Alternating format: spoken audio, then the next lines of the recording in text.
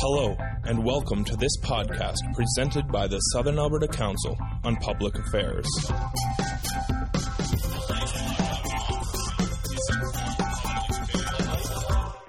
My name is Tad Mitsui, and I'm going to be your moderator today, whether you like it or not. I am very lucky to be a moderator for Dr. Paul Vasey because I'm trying to get this guy for 2 years. And he's very difficult to get rid of or get hold of. I don't think anybody wants to get rid of him because he's so hard to get hold of. He is supposed to be a professor at the University of Lethbridge in biology department, but I heard of his name in Japan. My sister was reading about his research on monkeys in Arashiyama near Kyoto.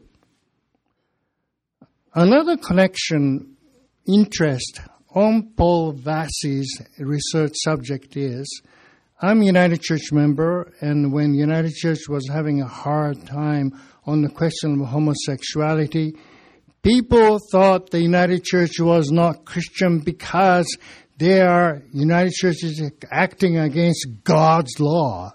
So I said, what's God's law? Anything against the law of nature is God's law. And homosexuality is against nature. Therefore, United Church is against God's law.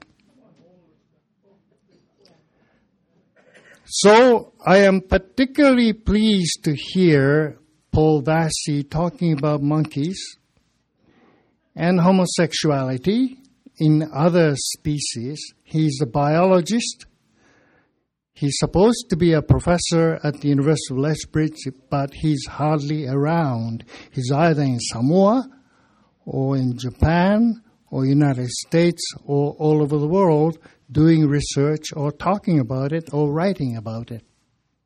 Anyhow, today's subject is very interesting to me, and I hope it is for you too. Before I ask Paul Vasey to come up and talk, I have to do regular spiel about SACPA. SACPA is voluntary non-profit organization supported by membership. If you're not a member, go to Lisa and pay the membership. And also, the $10 you're supposed to put into your basket, which will give some money to SACPA. So please put the $10, except the speaker. He get the free lunch. And also, SACPA is supported by several important organizations such as University of Lethbridge, which help us in publicity, Country Kitchen Catering Service, which provides excellent lunch, Shaw TV, which rebroadcast today's talk on Sunday, 4:30, and Lethbridge Herald, which usually covers this event, and other media organizations. And if I forget to thank somebody else, please let me know later. I'll thank them later. But anyway, our format is half an hour talk, half an hour lunch, half an hour question and answer. So, Paul, please come up and give us your wisdom.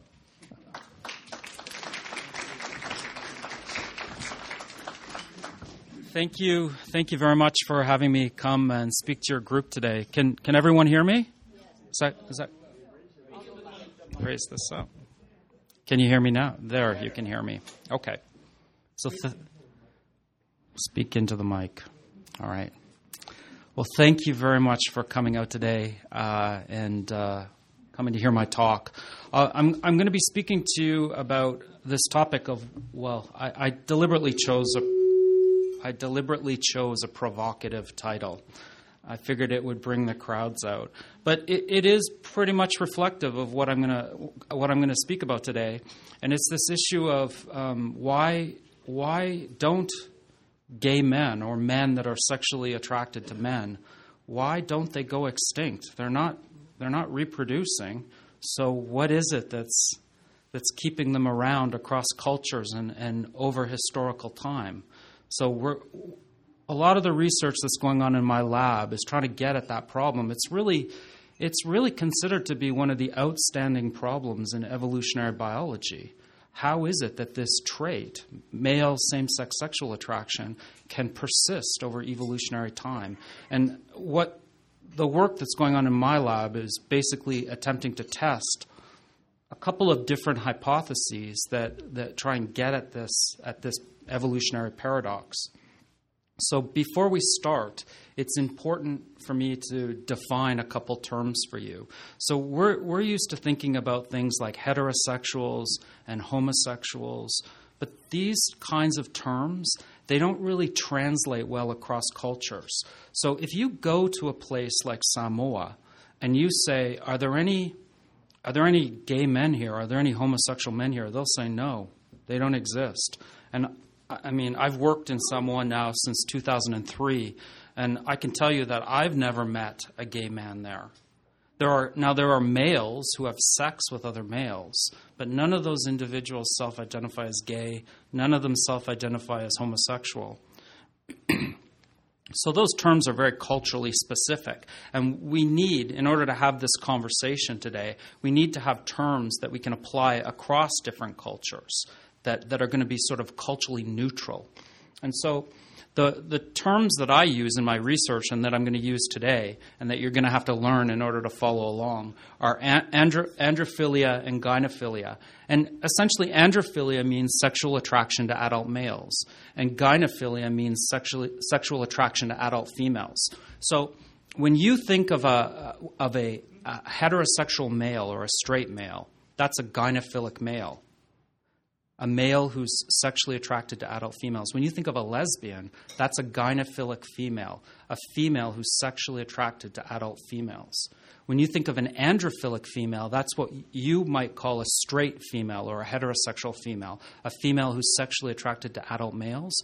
And when you think of a gay guy, homosexual guy, that's what we call male androphilia, male sexual attraction to adult males. So androphilia, gay guys and straight women are androphilic.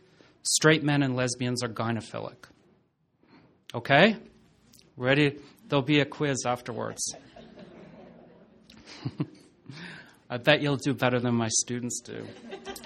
Okay, so when we're talking about male androphilia, again, male homosexuality, this is what you're used to seeing. It's called egalitarian male homosexuality or male androphilia. And what this pattern consists of is two relatively gender-typical males. So we know there's lots of good research that indicates, even though it's politically incorrect to say, there's lots of good research that indicates that, relatively speaking, gay guys are more feminine than straight guys. But compared to how male homosexuality is expressed in other parts of the world, male homosexuals in Western cultures like Canada are relatively masculine. They present in terms of their gender in a way that's more or less gender typical. They're masculine. They behave like men. They self-identify as men, and they partner up with other individuals who are like them, who are androphilic, sexually attracted to adult males, who are relatively masculine. And then in these partnerships, they treat each other as equals. There's no distinctions in terms of gender or age or the roles that the individuals play. So this is the pattern that we're used to seeing in Canada. It's historically very recent. It's only existed probably for about 150 years in Euro-American societies. And it's cross-culturally, it's really very circumscribed. You see this pattern in places like in Euro-American cultures, essentially North America, Western Europe, and there are these emerging gay communities in places like, really large cities like Bangkok or Bombay. You get these tiny little communities that are emerging of males that are sexually attracted to adult males and that start adopting this gay identity because they're exposed to Western media. But the take-home message is that this pattern that everybody here thinks is normal for gay guys is not what you see in other parts of the world. Most places you see this pattern. It's called transgendered male androphilia, or transgendered male homosexuality, if you like. So this pattern is characterized by one of the individuals behaves in a gender atypical way, in a feminine way. And the other individual, and they often are not identified as being a man or a woman in their culture. They're often identified as being a sort of third gender. In this case, I'm giving you an example of from the Zapotec culture, which is in southern Mexico. And in the Zapotec culture, these feminine males that are androphilic, that are sexually attracted to adult males, they're not considered men. They're not considered women. They're called mushe. So they're a third gender in this culture. And mushe will partner with men, with individuals that are unremarkably masculine and that self-identify as men, and who, in partnering with these mushe, partnering, having sex, their manhood is not called into question. Their gender, their sexual orientation is not called into question. So in this cult, you can see this is taking place in a public venue. There's other people behind. This guy is kissing this mushe in this public setting. This is not going to raise any questions that guy is a man, or even that guy is a straight man. Because in this culture, this isn't considered homosexual activity, because each of these individuals is from a different gender. One's a man, the other's a mushe. And this transgendered pattern of male androphilia, this is what's typical in many, many parts of the world, much more common than the egalitarian form that we're used to seeing here. So we've talked about androphilia and gynophilia, and we've talked about egalitarian male androphilia and transgendered male androphilia. Everybody's ready for the quiz? Good? We're good? Because we have to understand this stuff in order to move forward, because the way things work here isn't the way things work in the rest of the world, basically. Yeah. Okay. So male androphilia, we know from studies in behavioral genetics that it has a genetic component. The precise genes haven't been identified by molecular biologists, but familial and twin studies consistently point to the conclusion that male androphilia has some sort of genetic component. Now, I'm not saying genes cause male androphilia. I'm saying that genes influence it. They play some role in its development. But stop the presses, male homosexuals, male androphiles don't reproduce. It's hardly surprising. Everybody knows that, right? So the question then is, how is it that these genes that are associated with this sexual preference, male androphilia, how do they get passed on from one generation to the next over evolutionary time if the individuals that possess those genes aren't reproducing? How can these genes be maintained in the population? So some people could say, well, it's not really an evolutionary problem because male homosexuality is a recent historical perversion, and it just hasn't been around for long. It's the product of a corrupt modern society. And I would say, okay, good hypothesis. Let's see what the data say. And we know from archaeological evidence that male-male sexual activity, it's existed for millennia. This is just a couple of examples of pottery from the Moche culture, which was an ancient culture in Peru. We could look at cave paintings or petroglyphs from places like Mongolia or Sweden or Sicily. And there's these depictions of male-male sexual activity. So this suggests that, look, this kind of pattern has been around for a long time, and it does require an evolutionary explanation. Because it has this genetic basis, but these individuals aren't reproducing. So we're left with this question, this paramount question in evolutionary biology. Why haven't genes associated with male androphilia become extinct? This is a question that gets asked over and over and over in textbooks, in all kinds of disciplines. And the answer is, search me, we don't know. So that's kind of what my research program is all about, trying to figure out what could be going on. And this is where I go to work to test the hypotheses that I test. Yeah, isn't it? It's terrible. Somebody has to do it, though, you know. We all have our crosses to bear. So I work in this place called Independent Samoa, or sometimes it's called Western Samoa. The Samoans just prefer Samoa without any qualifiers. It's a tiny little group of islands in the South Pacific, Polynesian islands. You might not know where it is. I didn't really know where it was before I started working there. I didn't know really anything about the geography of the Pacific. So I'll just give you an idea. So Samoa, it's where that star is, that little purple star in the middle of the Pacific Ocean. Probably the closest other group of islands that you might be familiar with is Fiji. So Fiji is right here. So Fiji's about 2 hours by plane southwest of Samoa. The other places you might be familiar with or the other place is New Zealand, which is about 5 hours to the southwest by plane. And it's about a 9-hour flight from Los Angeles. You used to be able to get there directly from Los Angeles. Now you have to fly through Hawaii, and there's a flight once a week. And this is the entire country. It basically consists of 2 large islands. And one of the islands over on the far side is called Upolu, and that's where the capital is, Apia. And the other island, which is the larger island, is Savaii. Most people, the whole population of the country is about 180,000. About 160,000 live in Upolu, with about 30,000 in the capital, and then there's about 40,000 in Savaii. So it's the more rural of the 2 islands, even though it's larger.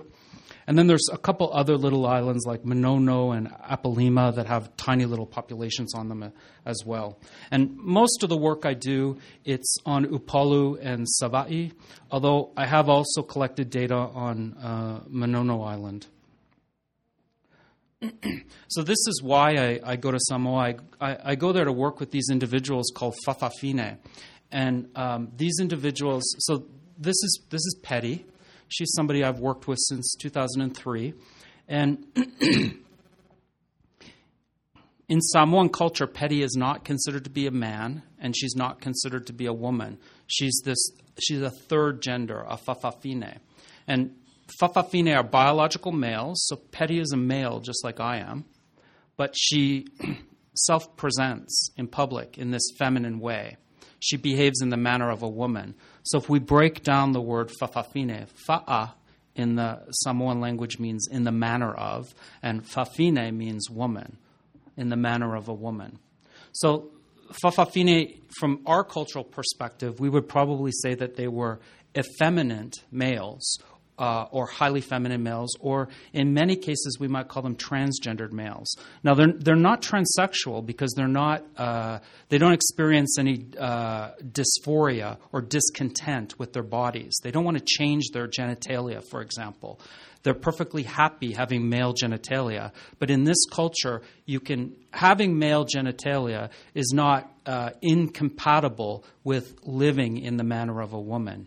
It's not a disqualifier, as it would be in this culture, for living in the manner of a woman. And a couple things. Fa'afafine, they're highly tolerated in Samoan culture, and in many cases they're even esteemed members of the family and the community. So they experience very little discrimination relative to the situation in Canada. And they're exclusively androphilic. So just like gay guys, Petty, who's a Fa'afafine, and who would never identify as gay, never identify as homosexual, and would be deeply offended, indeed angry, if you suggested that that's what she was, she's androphilic. So what we have here is gay guys and Fa'afafine, They have the same sexual orientation. They're androphilic, sexually attracted to adult males. But the manner in which that male androphilia is expressed is elaborated on differently in these different cultures. In this culture, the way you do male androphilia is like this. In that culture, the way you do male androphilia is like that. So the psychological patterns are the same, but the way they get culturally elaborated on differs. So the other thing is that fa'afafine are identified in childhood. These are some kids playing cricket in a village just outside of Apia, the capital. And the one in the little pink skirt there, that's a little fa'afafine. So the important thing here is that inclusion in the category, in this social category, fa'afafine, it's contingent on gender atypical behavior in childhood. It's not this kid isn't going out and having sex with guys. So inclusion in that category is contingent on not on sexual orientation, as it would be. We identify a gay guy based on his sexual orientation. Fa'afafine, to be a fa'afafine, a criteria is not that you sleep with guys or are attracted to guys, but that you behave in a gender atypical manner. And just like gay guys, fa'afafine are gender atypical in childhood. We have a tsunami of evidence to indicate that androphilic males, regardless of the culture they grow up in, are in general more feminine in childhood than gynophilic males, than straight males. So they're identified in childhood, and then they grow up and their androphilia is expressed at puberty. Okay, so let's come back to this question. Why haven't genes associated with male androphilia become extinct? And I'm going to talk to you about two hypotheses that my lab has been working on and that we have good data to present to you today. So the first is called the sexually antagonistic gene hypothesis.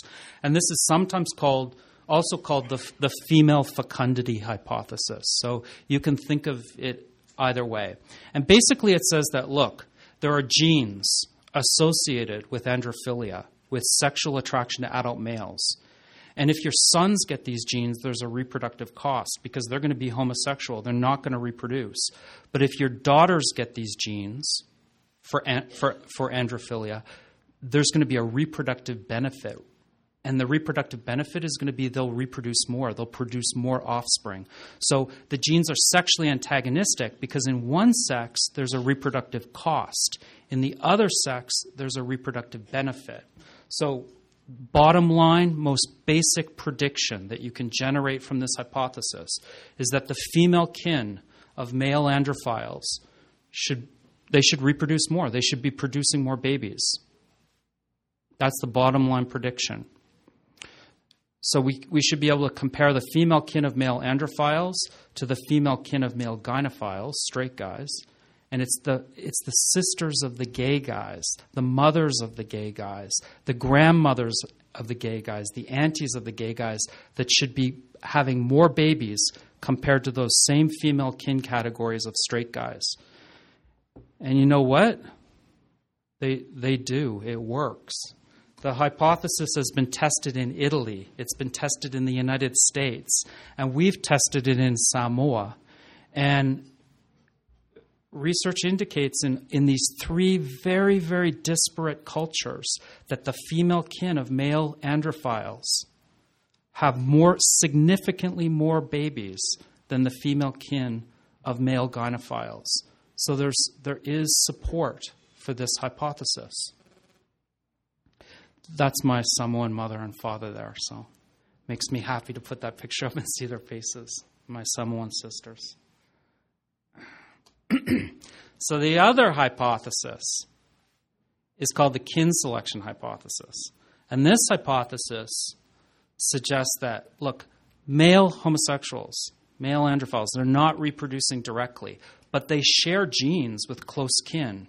So maybe by helping close kin survive and helping them reproduce, they can pass on indirectly the genes that they share with those close kin through the reproduction of those close kin. Okay? So you share genes with your close relatives. By helping them reproduce, you're helping to pass on those genes that you share with them. So the kin selection hypothesis then suggests that maybe this is how these genes for male androphilia are getting passed on, because kin would share some of the genes that are associated with this trait. So basic prediction that you derive from this hypothesis is that androphilic males, they should exhibit more kin-directed altruism compared to gynophilic males or androphilic women. Translation, gay guys or fa'afafine, they should be behaving in a more altruistic, in a more friendly manner to their close relatives than straight people, because the replication of their genes is entirely contingent on their close kin reproducing, whereas the replication of genes that straight people have is more contingent on them just reproducing themselves. So it's the androphilic males who should show very high levels of kin-directed helping behavior compared to straight people. I can tell you that this hypothesis, it's been tested in Canada by my group.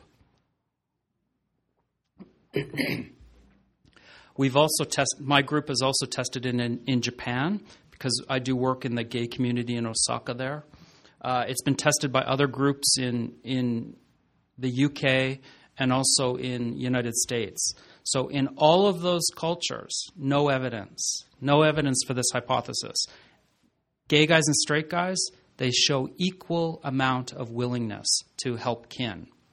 But you go to Samoa and you test this, and we find and we've tested this many, many, many different times because I'm interested in trying to disprove it. And no matter what I do to disprove it, I can't. We always find that fa'afafine exhibit elevated avuncular tendencies compared to men and women. Avuncular means uncle-like. So we particularly, in all of these studies, we particularly focused on willingness to help nieces and nephews. And fa'afafine always report elevated willingness to help nieces and nephews compared to men and women. And this manifests behaviorally. They give more money to their nieces and nephews than men and women. So the kind of a question then is, how come we find support for this kin selection hypothesis in Samoa, but we don't find it in Canada, United States, England, Japan? Well, in all of those cultures, Canada, United States, England, Japan, we have the egalitarian form of male homosexuality, male androphilia. In Samoa, we have this transgendered form. So we think that there's something about this transgendered form that's important in terms of the production or the manifestation of elevated uncle-like or avuncular behavior. And so in order to test that, that's just a hypothesis. But in order to test it, I have to go to another culture where we have transgendered male homosexuality, like, for example, perhaps southern Mexico, where there's Muxe. I showed you a picture of them earlier, to see if they're doing the same things that the fa'afafine are doing in terms of elevated avuncularity. So then just to sort of summarize, why don't androphilic men become extinct? Or androphilic males, I should say. Because that guy over there on the far side, he's a man, and he's androphilic. That one there, that's not a man. That's a fa'afafine, and she's androphilic. So, again, what's going on in their heads sexually? Same thing. It's just it's been culturally elaborated on differently. And in her culture, she was feminine as a child, and they just basically let her be feminine, and she grew up to be feminine as an adult. In his culture, he was probably pretty, relatively speaking, feminine as a child. But the culture didn't allow for that because that's not the way men behave. And so he was required to masculinize. And so you get these different gender role presentations despite the fact that the sexual orientations are the same. So why don't genes for androphilic males become extinct? Well, probably the genes that influence male androphilia, they may be maintained in populations over evolutionary time through some combination of this sexually antagonistic selection. So there's a benefit for maintaining these genes in the population, because females that have these genes, the female kin of male androphiles, are more fecund. And then, so you have a situation where these females, they're genetically predisposed to be more fecund, to have more babies. But then on top of it, they have brothers who are more avuncular and who are helping them have with their children. And this maybe, in addition, helps to even further perpetuate these genes. So we have sort of a gene-culture coevolution going on, where the sexually antagonistic selection and the kin selection are working together to perpetuate these genes in the gene pool over evolutionary time. And so I'd just like to conclude by thanking a whole bunch of people. These are my students on the side that I work with, and in the center there is a colleague of mine, Nancy Bartlett, who I began the research with. She's at Mount St. Vincent University in Halifax. And then lots of different Samoan individuals, many of them Fa'afafine, who I couldn't do the research without. Many of them are my research assistants. And I'd like to just close by thanking all of these wonderful agencies that fund my research. And if you have questions, or I'd be happy to answer them, or we can eat and then I can answer questions. And I thank you very much for listening.